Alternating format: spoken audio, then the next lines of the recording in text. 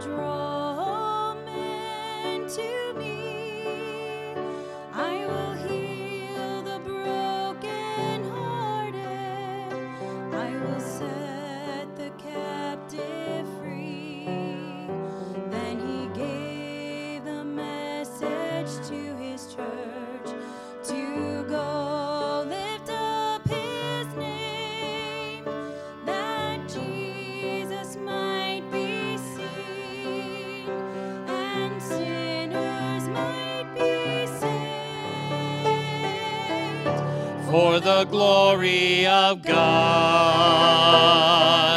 I will lift my voice. For the honor of He who died for me, I have made my choice. Though others may live for pleasure and fame, I will glory in His name. I will live my life for the glory of God.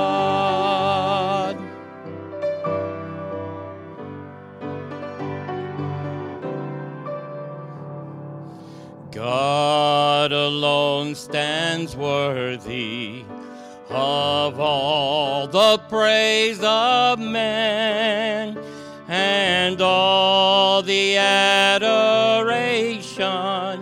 belongs to only Him.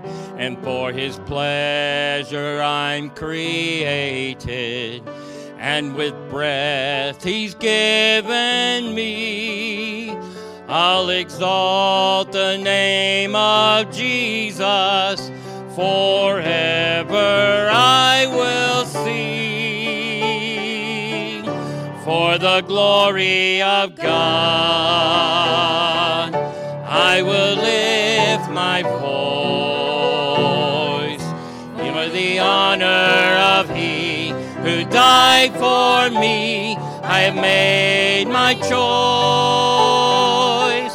Though others may live for pleasure and fame, I will glory in His name. I will live my life for the glory of God. I will lift my voice for the honor of He who died for me. I made my choice. Though others may live for pleasure and fame, I will glory in His name. I will live my life. I will live my life. I will live my life for the glory of God. For the glory of God.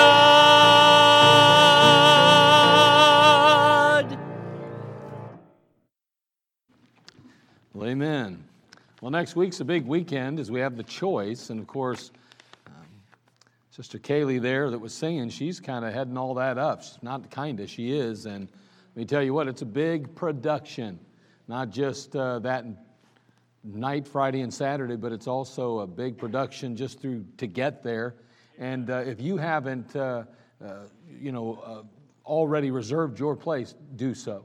Right outside, anyone that attends here at the church is welcome to go up there and get your tickets and get that all handled. This is the last day, by the way. Now, we're trying to handle things well, decently, and in order. And so this is it. So make sure you get them if you're planning on being there, all right? This is it. Remember that? Sunday, today. This is it. So sure enough, someone's going to show up at that door and go, I want in. You need to get plugged in. There's going to literally be a seating chart. Okay, everyone will be seated in seats. It'll be just like going to the theater in that regard. So everybody's going to have a seat assigned, and that way we can handle things and we can keep everyone happy. We have folks, there's probably over 100 and 30 or 140 people coming, almost 150, that are coming from outside of our church, not our church, okay? And so we want to maintain things, we want to do things properly. So basically, when you come, listen to me now, when you come, you wear your mask all the way into your seat. You hear what I'm telling you? You wear your mask all the way into your seat, just like if you were going to Playhouse Square. Okay, you're going to Playhouse Square, you're going to wear your mask, wear it all the way to your seat for that night, because we're going to have a lot of guests, and if they're unsaved, I don't want to wreck it already. Okay? Not everybody sees things the way we do. Not everybody sees things the way the science is really falling. Okay? Do you hear what I said to you? The way the science is really falling. So in order to become all things to all men, we don't want to offend them the moment they walk in and go, wow, I don't even want to be here. Okay? We don't want to do that to them. Okay?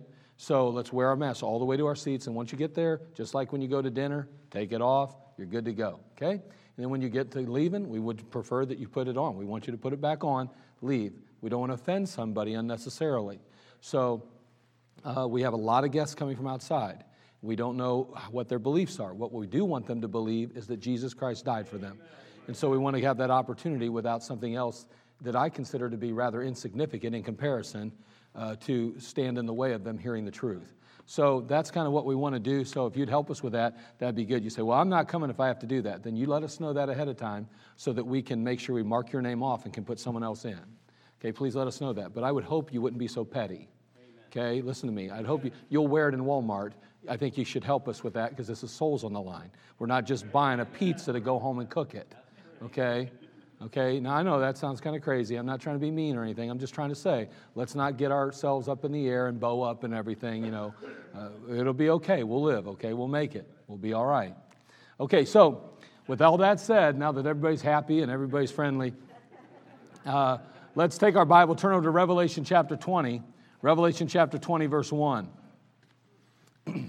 Now, today, I want you to know that keys are what we're going to talk about. We're going to talk about the key to life today.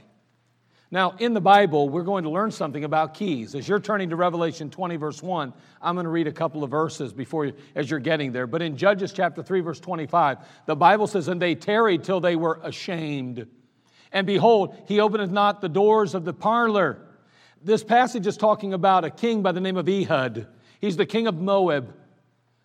He's going to be assassinated.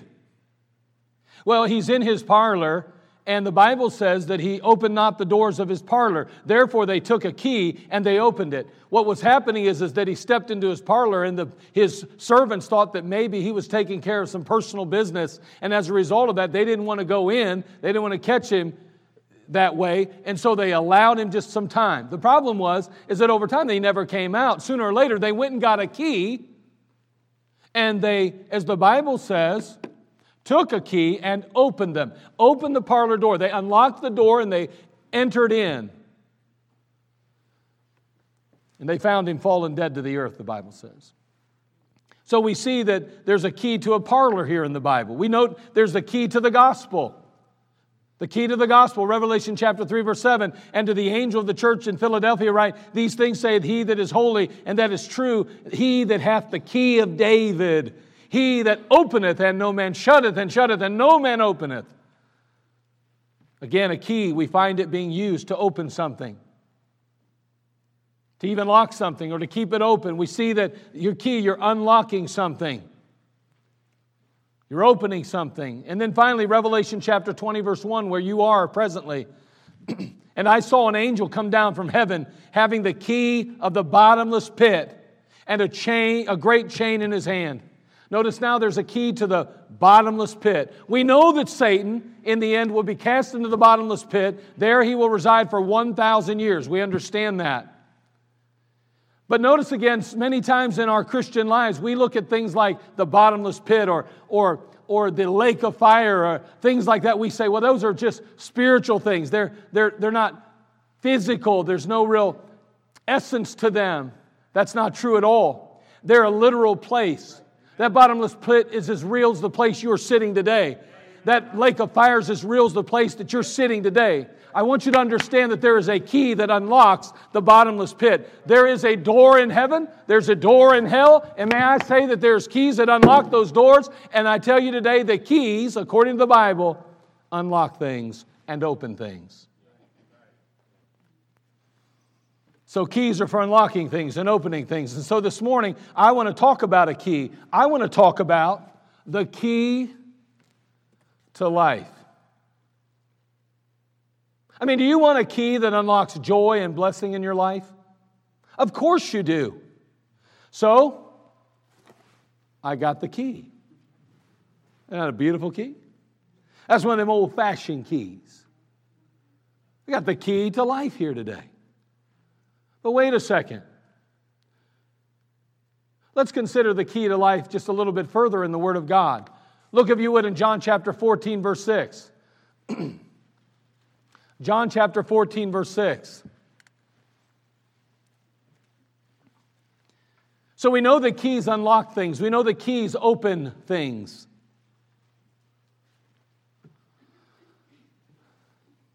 But notice this key to life. In John chapter 14, verse 6, a very familiar passage, Jesus saith unto him, I am the way, the truth, and the life. No man cometh unto me but by the Father. He says, I'm the way, I'm the truth, and I'm the life. The key to life is Jesus Christ then. Jesus Christ is the key to life.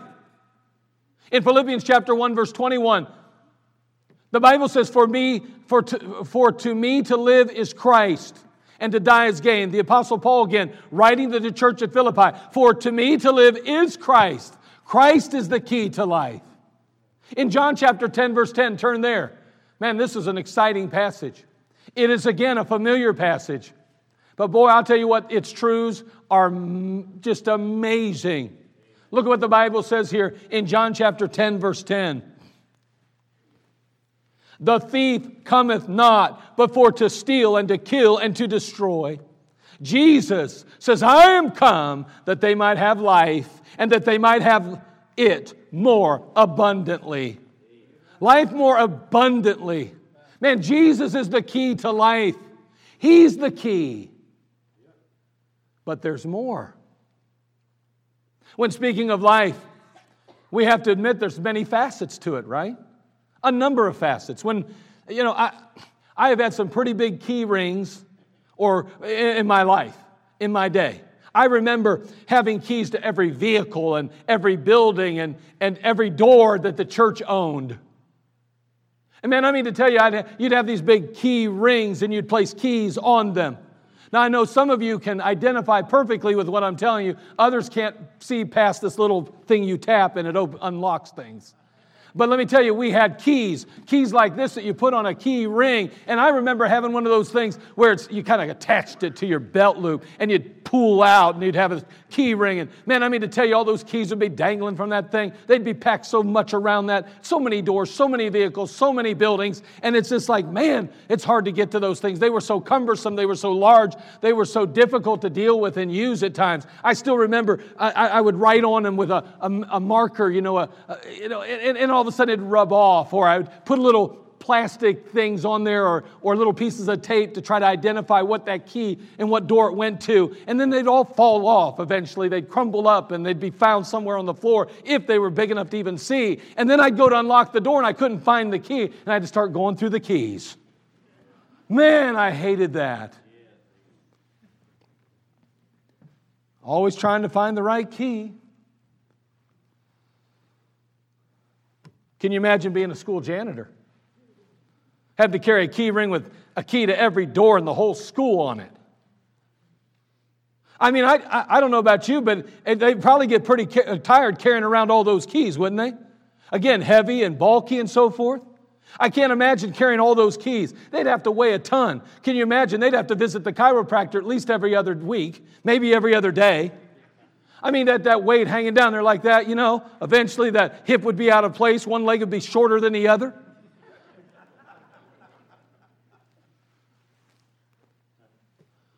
I mean, their legs, their arms, their shoulders would look like Popeyes. It'd be like a workout every single day carrying that many keys around. But you know what? They don't carry all those keys around usually. Instead, they have what they call a master key. A master key. Now, you as a teacher or a worker may have a key that unlocks your specific door, but they have one that unlocks your door and the neighbor's door and the next door and the next door, the locker room, the offices, and everything else. A master key. They only have to carry around a key that unlocks the majority of their doors, not a bunch of keys.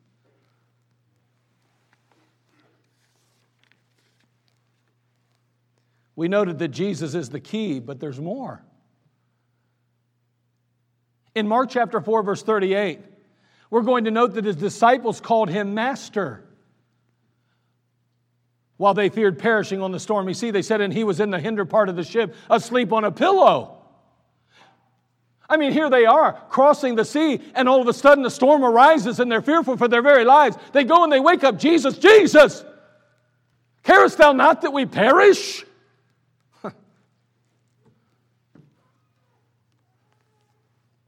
They said, Master, carest thou not that we perish? Master. They called him Master. Do you know a Pharisee called him Master when he asked, Master, which is the greatest commandment in the law?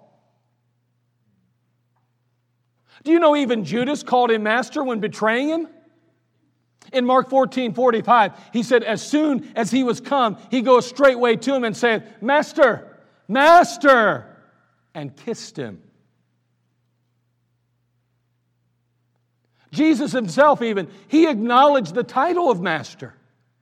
He accepted it and acknowledged it. In John 13:13, he said, Ye call me Master and Lord. Ye say well, for so I am. He's Master. Paul reminds the believers that they have a Master in heaven. In Ephesians chapter 6, verse 9, it says, and ye masters, do the same things unto them, forbearing, threatening, knowing that your Master also in heaven, your Master also is in heaven. By the way, you have a Master in heaven if you know Christ as your Savior. Hey, that's not a racial issue here. He's your Master. This stuff's ridiculous what's going on in our country. He is my Master. Before it's over, they're going to want us to pull that word out of our Bibles. My friend, don't you allow it to happen. Don't you let the culture dictate and define and determine what the Bible says. He is our Master.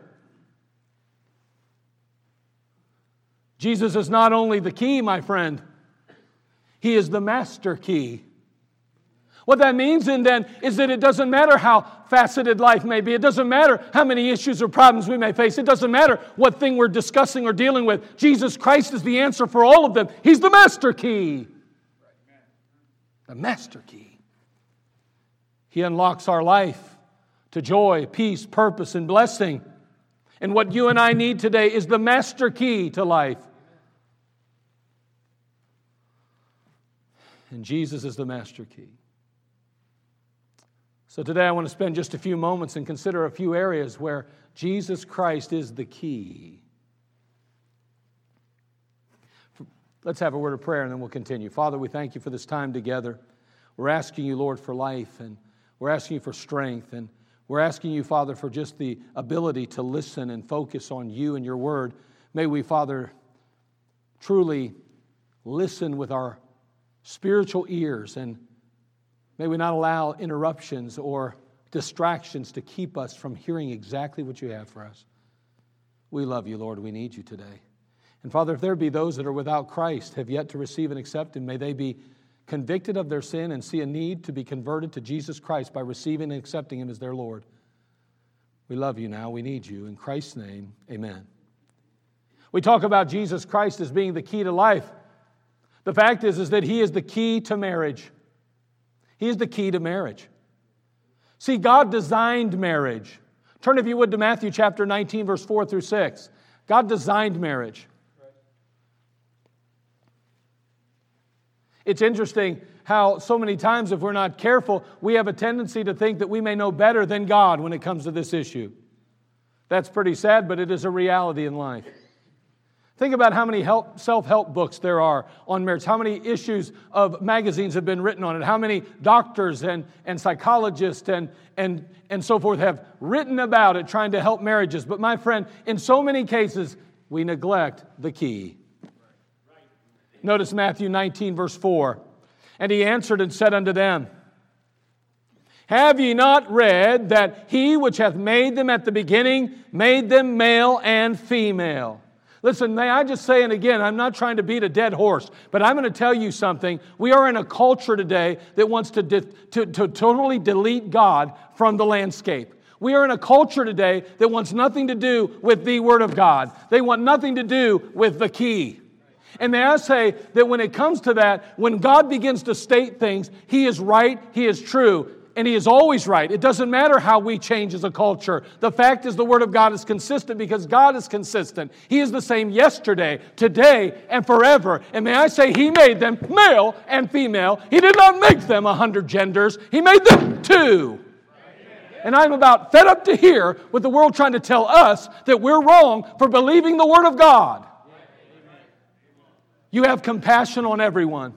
You show kindness to everyone. You show equal compassion and kindness to everyone, including those that aren't your family and don't believe the way you believe. But my friend, when it comes to what we believe, we are not obligated to believe what our culture tells us and what our government tells us and what Facebook tells us. We are obligated to believe this book, the Word of God. He designed marriage, not us. God did. Have ye not read that he which hath made them at the beginning made them male and female, and said, For this cause shall a man leave his father and mother, and shall cleave to his wife, and they twain shall be one flesh. These two become one.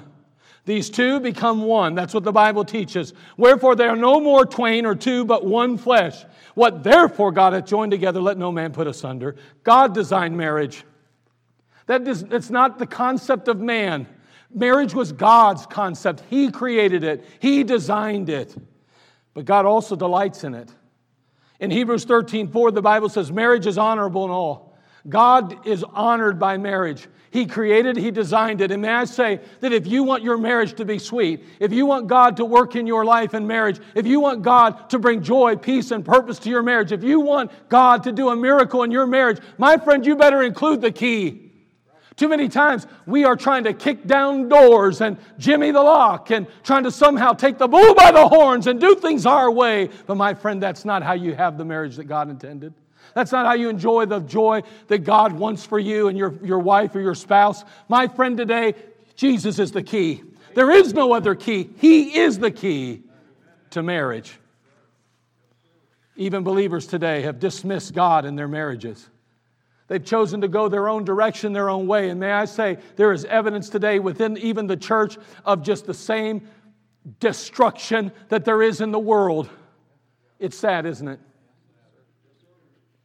I don't know, this has nothing to do with the message, but aren't you about fed up to hear with people that have been married 25 years getting divorced? All because the world says they've missed out on something when they were younger. All because that wife who bore their 2 or 3 or 4 or 6 or 10 children, you're hoping not 10, who now has a little bit of belly, who now may not look like she used to when she was 16, doesn't look the way she looks and doesn't satisfy him the way he thinks. You selfish pig. You stick with that. She stuck with you. Like you look like Mr. Atlas. Wallering up to the dinner table. And you got to push it down before you can scoot it up. But yet she's supposed to be a beauty queen and you're supposed to just, well, it's been 25 years. She don't take care of herself anymore. Yeah, you do. Whatever. I don't know about you, but it bothers me. 50-year-olds trying to act like they're 20. I don't know too many like me.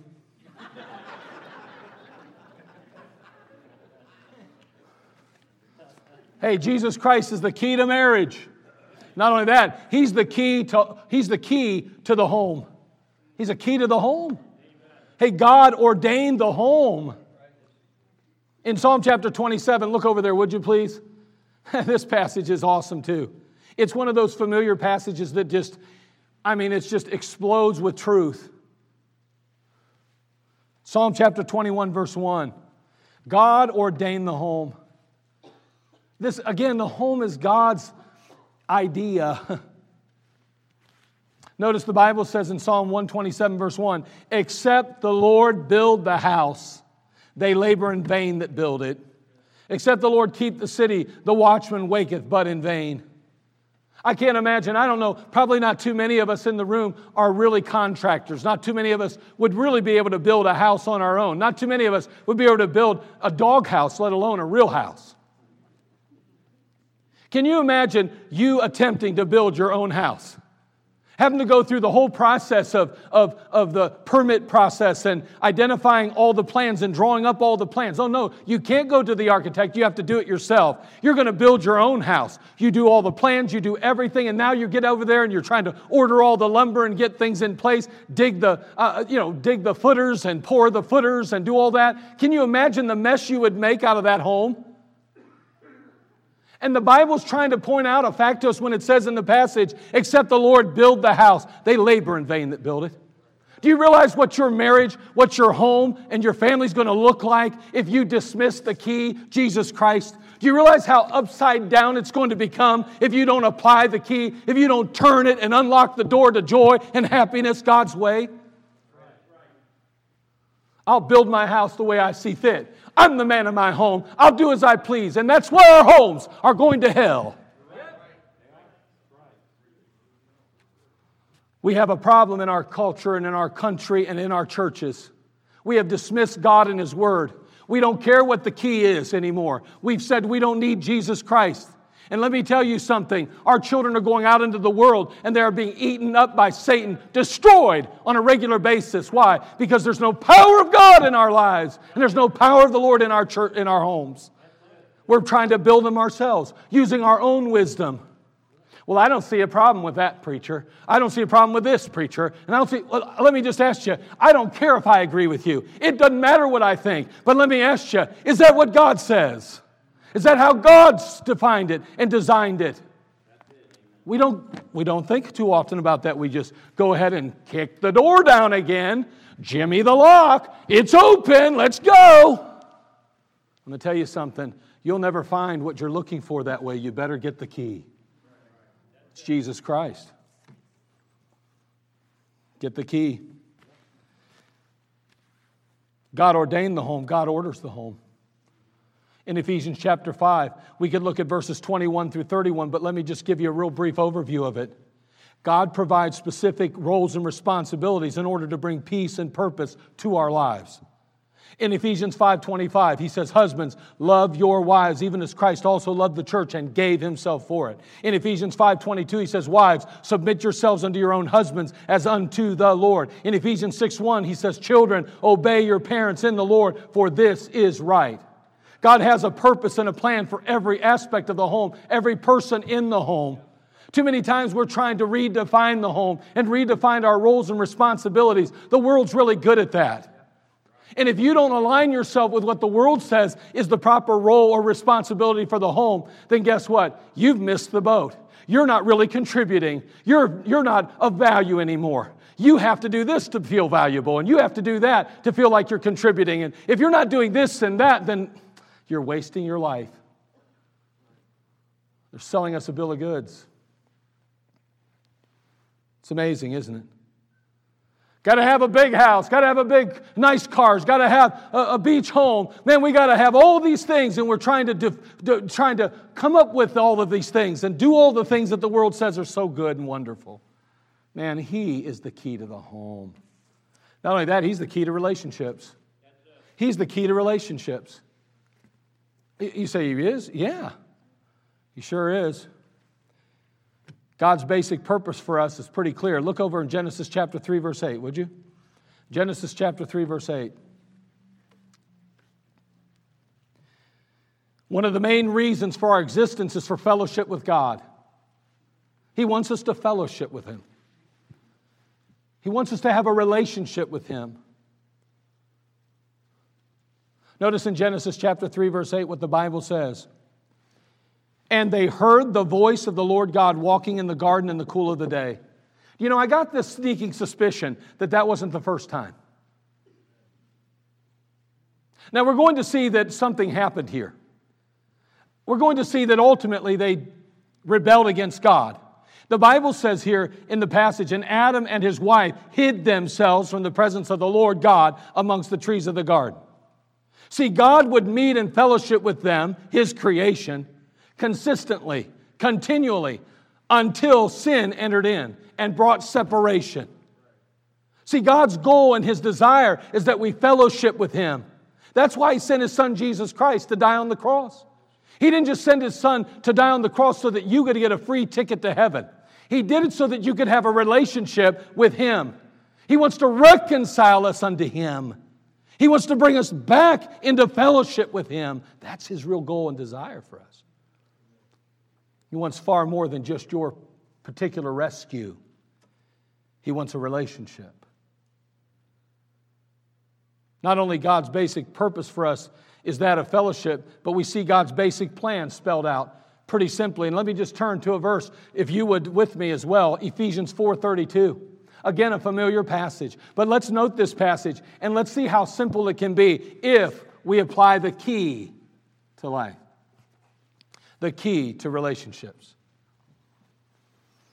Ephesians 4:32. We're talking about relationships. How many relationships are strained and how many relationships are broken? Well, watch, I have some answers for you today according to the Word of God. From the key to relationships that can unlock the joy and the peace and the purpose and the satisfaction that you long for in relationships. First of all, Ephesians 4:32, and be ye kind one to another. And that's pretty good right there, isn't it? Well, the key to relationships, be kind. Be kind to one another. That's a pretty good one. That would go a long ways to settling a lot of problems in relationships.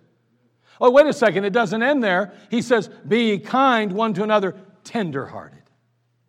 Tender-hearted. I'm going to tell you something. There's all kind of problems in marriage, and I have women come and say, my husband, he's a beast. My husband, he has no concern for me. My husband, it's all about him. I'd say, well, is he kind to you? Not really. Is he tender-hearted? Are you kidding me? And he says,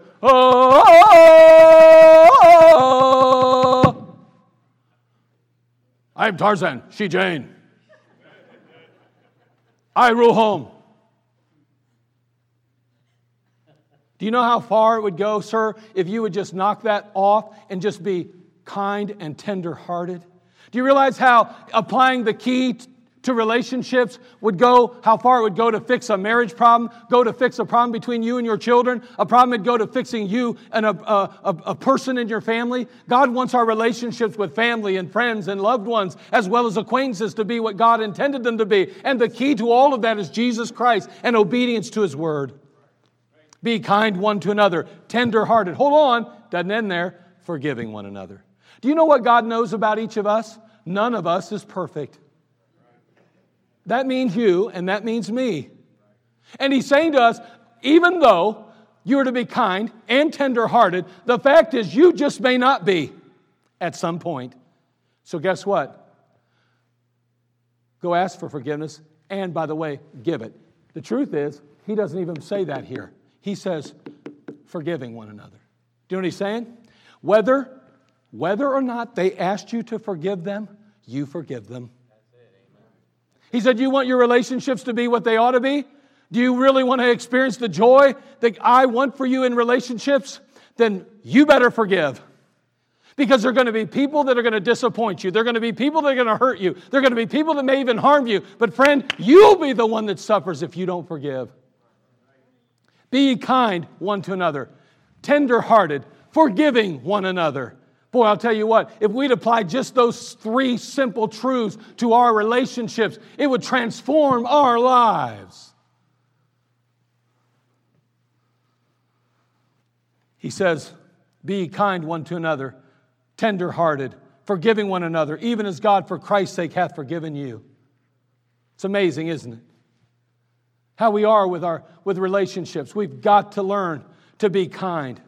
But they're not kind to me. Be kind anyway. Be tender-hearted. They're not tender-hearted. They only want to harm me. That's all right. You're not responsible for them. You're responsible for you. Yeah, but I'm miserable. You're miserable because you're holding on to something that's not yours.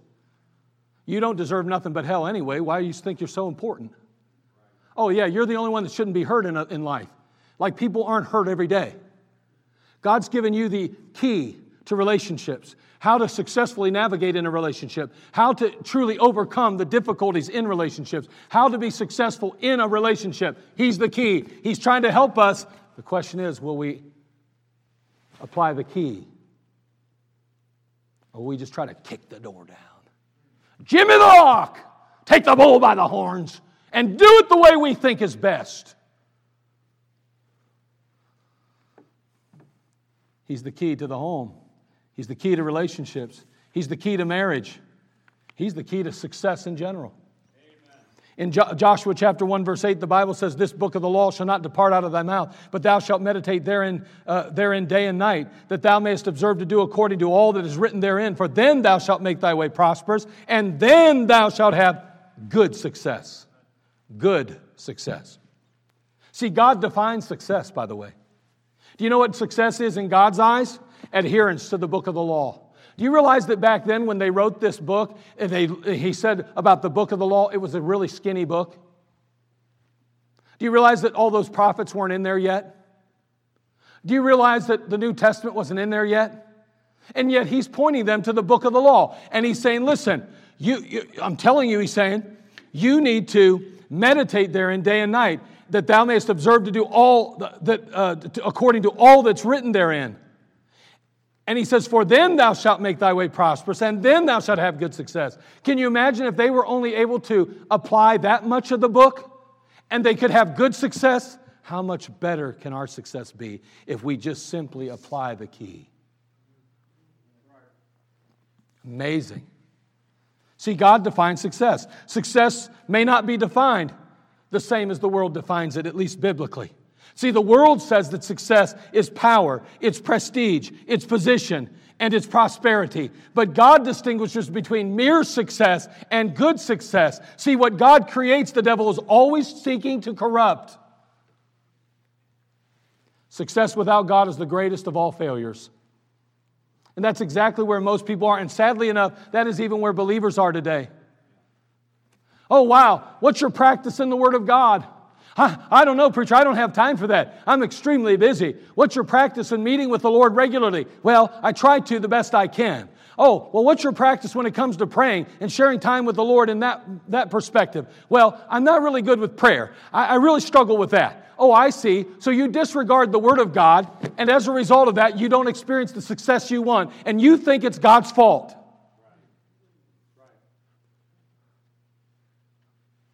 You got to apply the key. The key to success, Jesus Christ.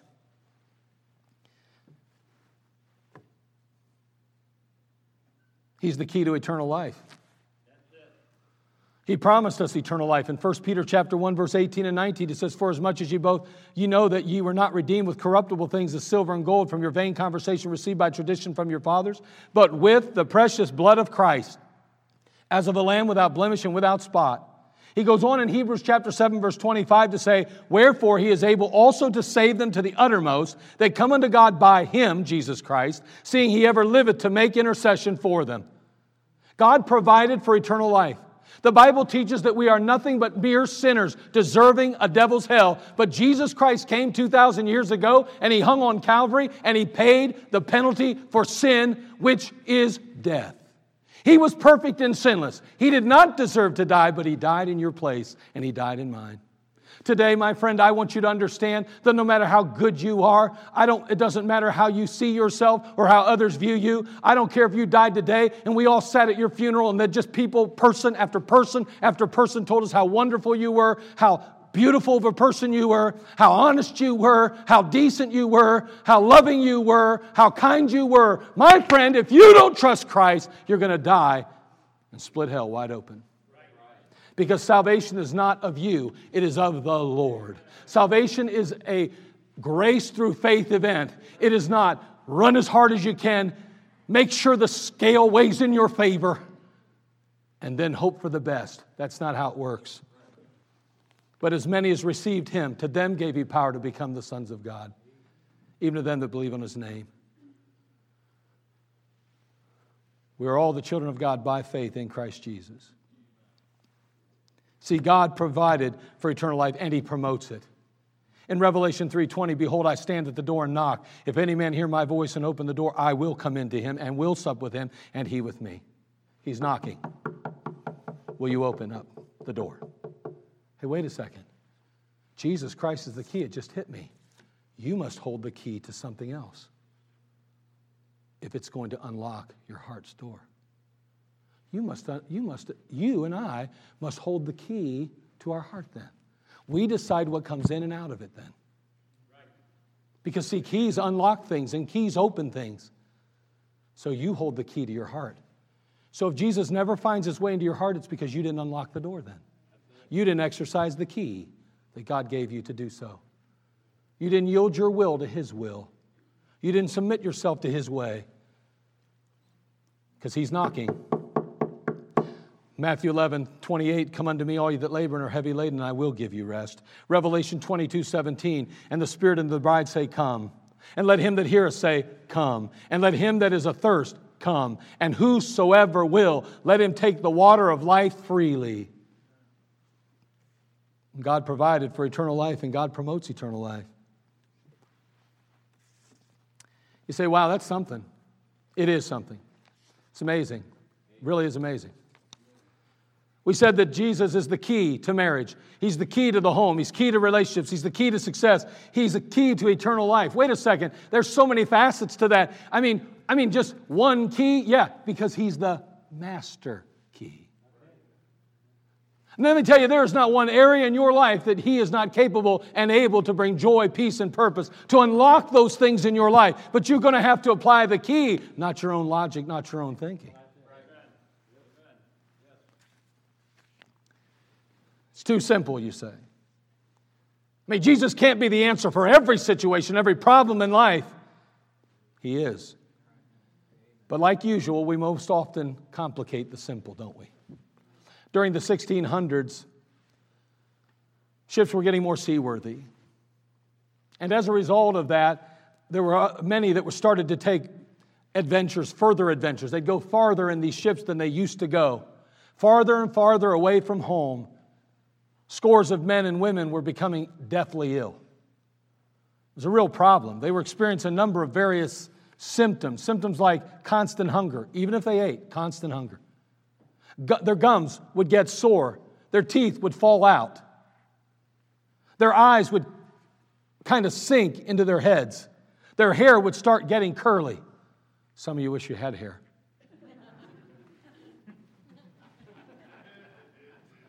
And some wish theirs was curly.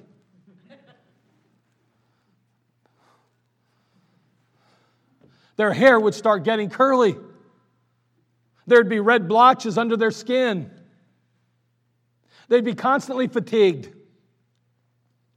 Now, all kinds of people were trying to figure this all out. Many were seeking answers, but they couldn't figure out what was causing this mysterious illness.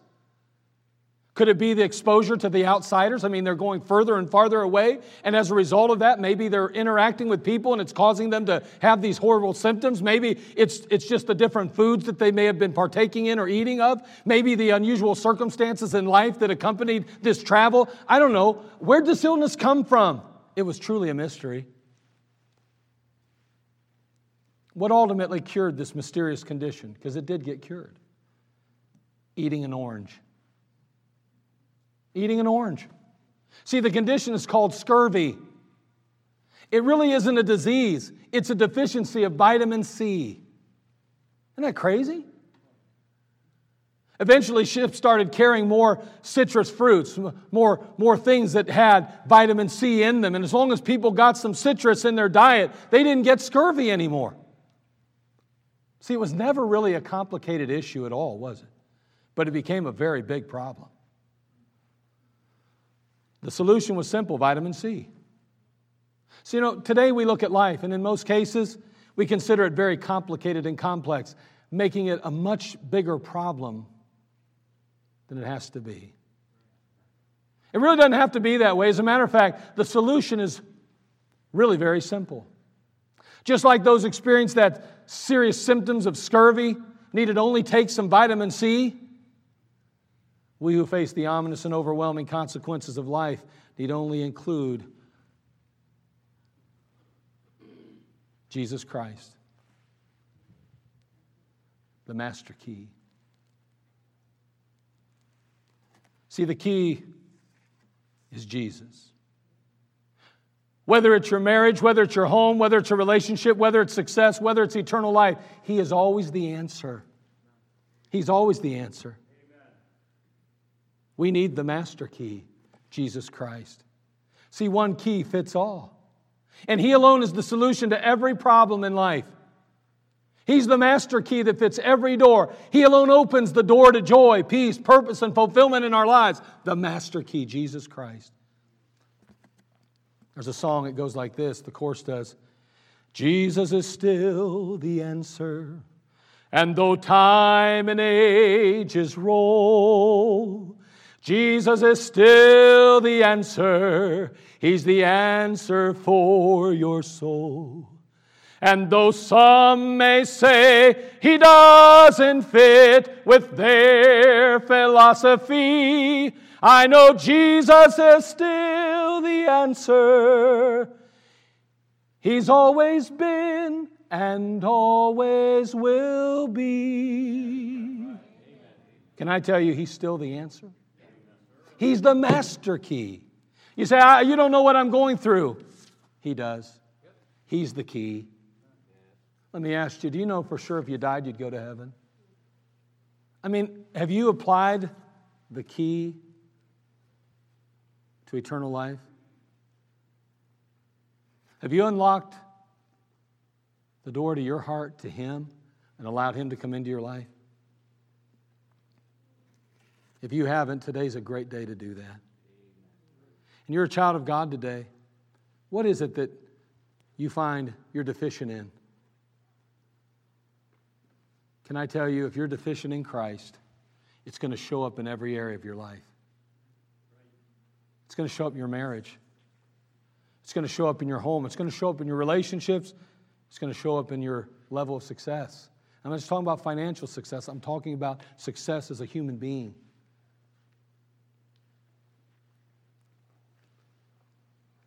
Jesus is still the answer.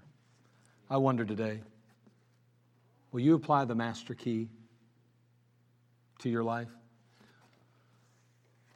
Or will you continue or begin to, if you haven't already, kick some doors down, jimmy some locks, take the bull by the horns, handle it your way?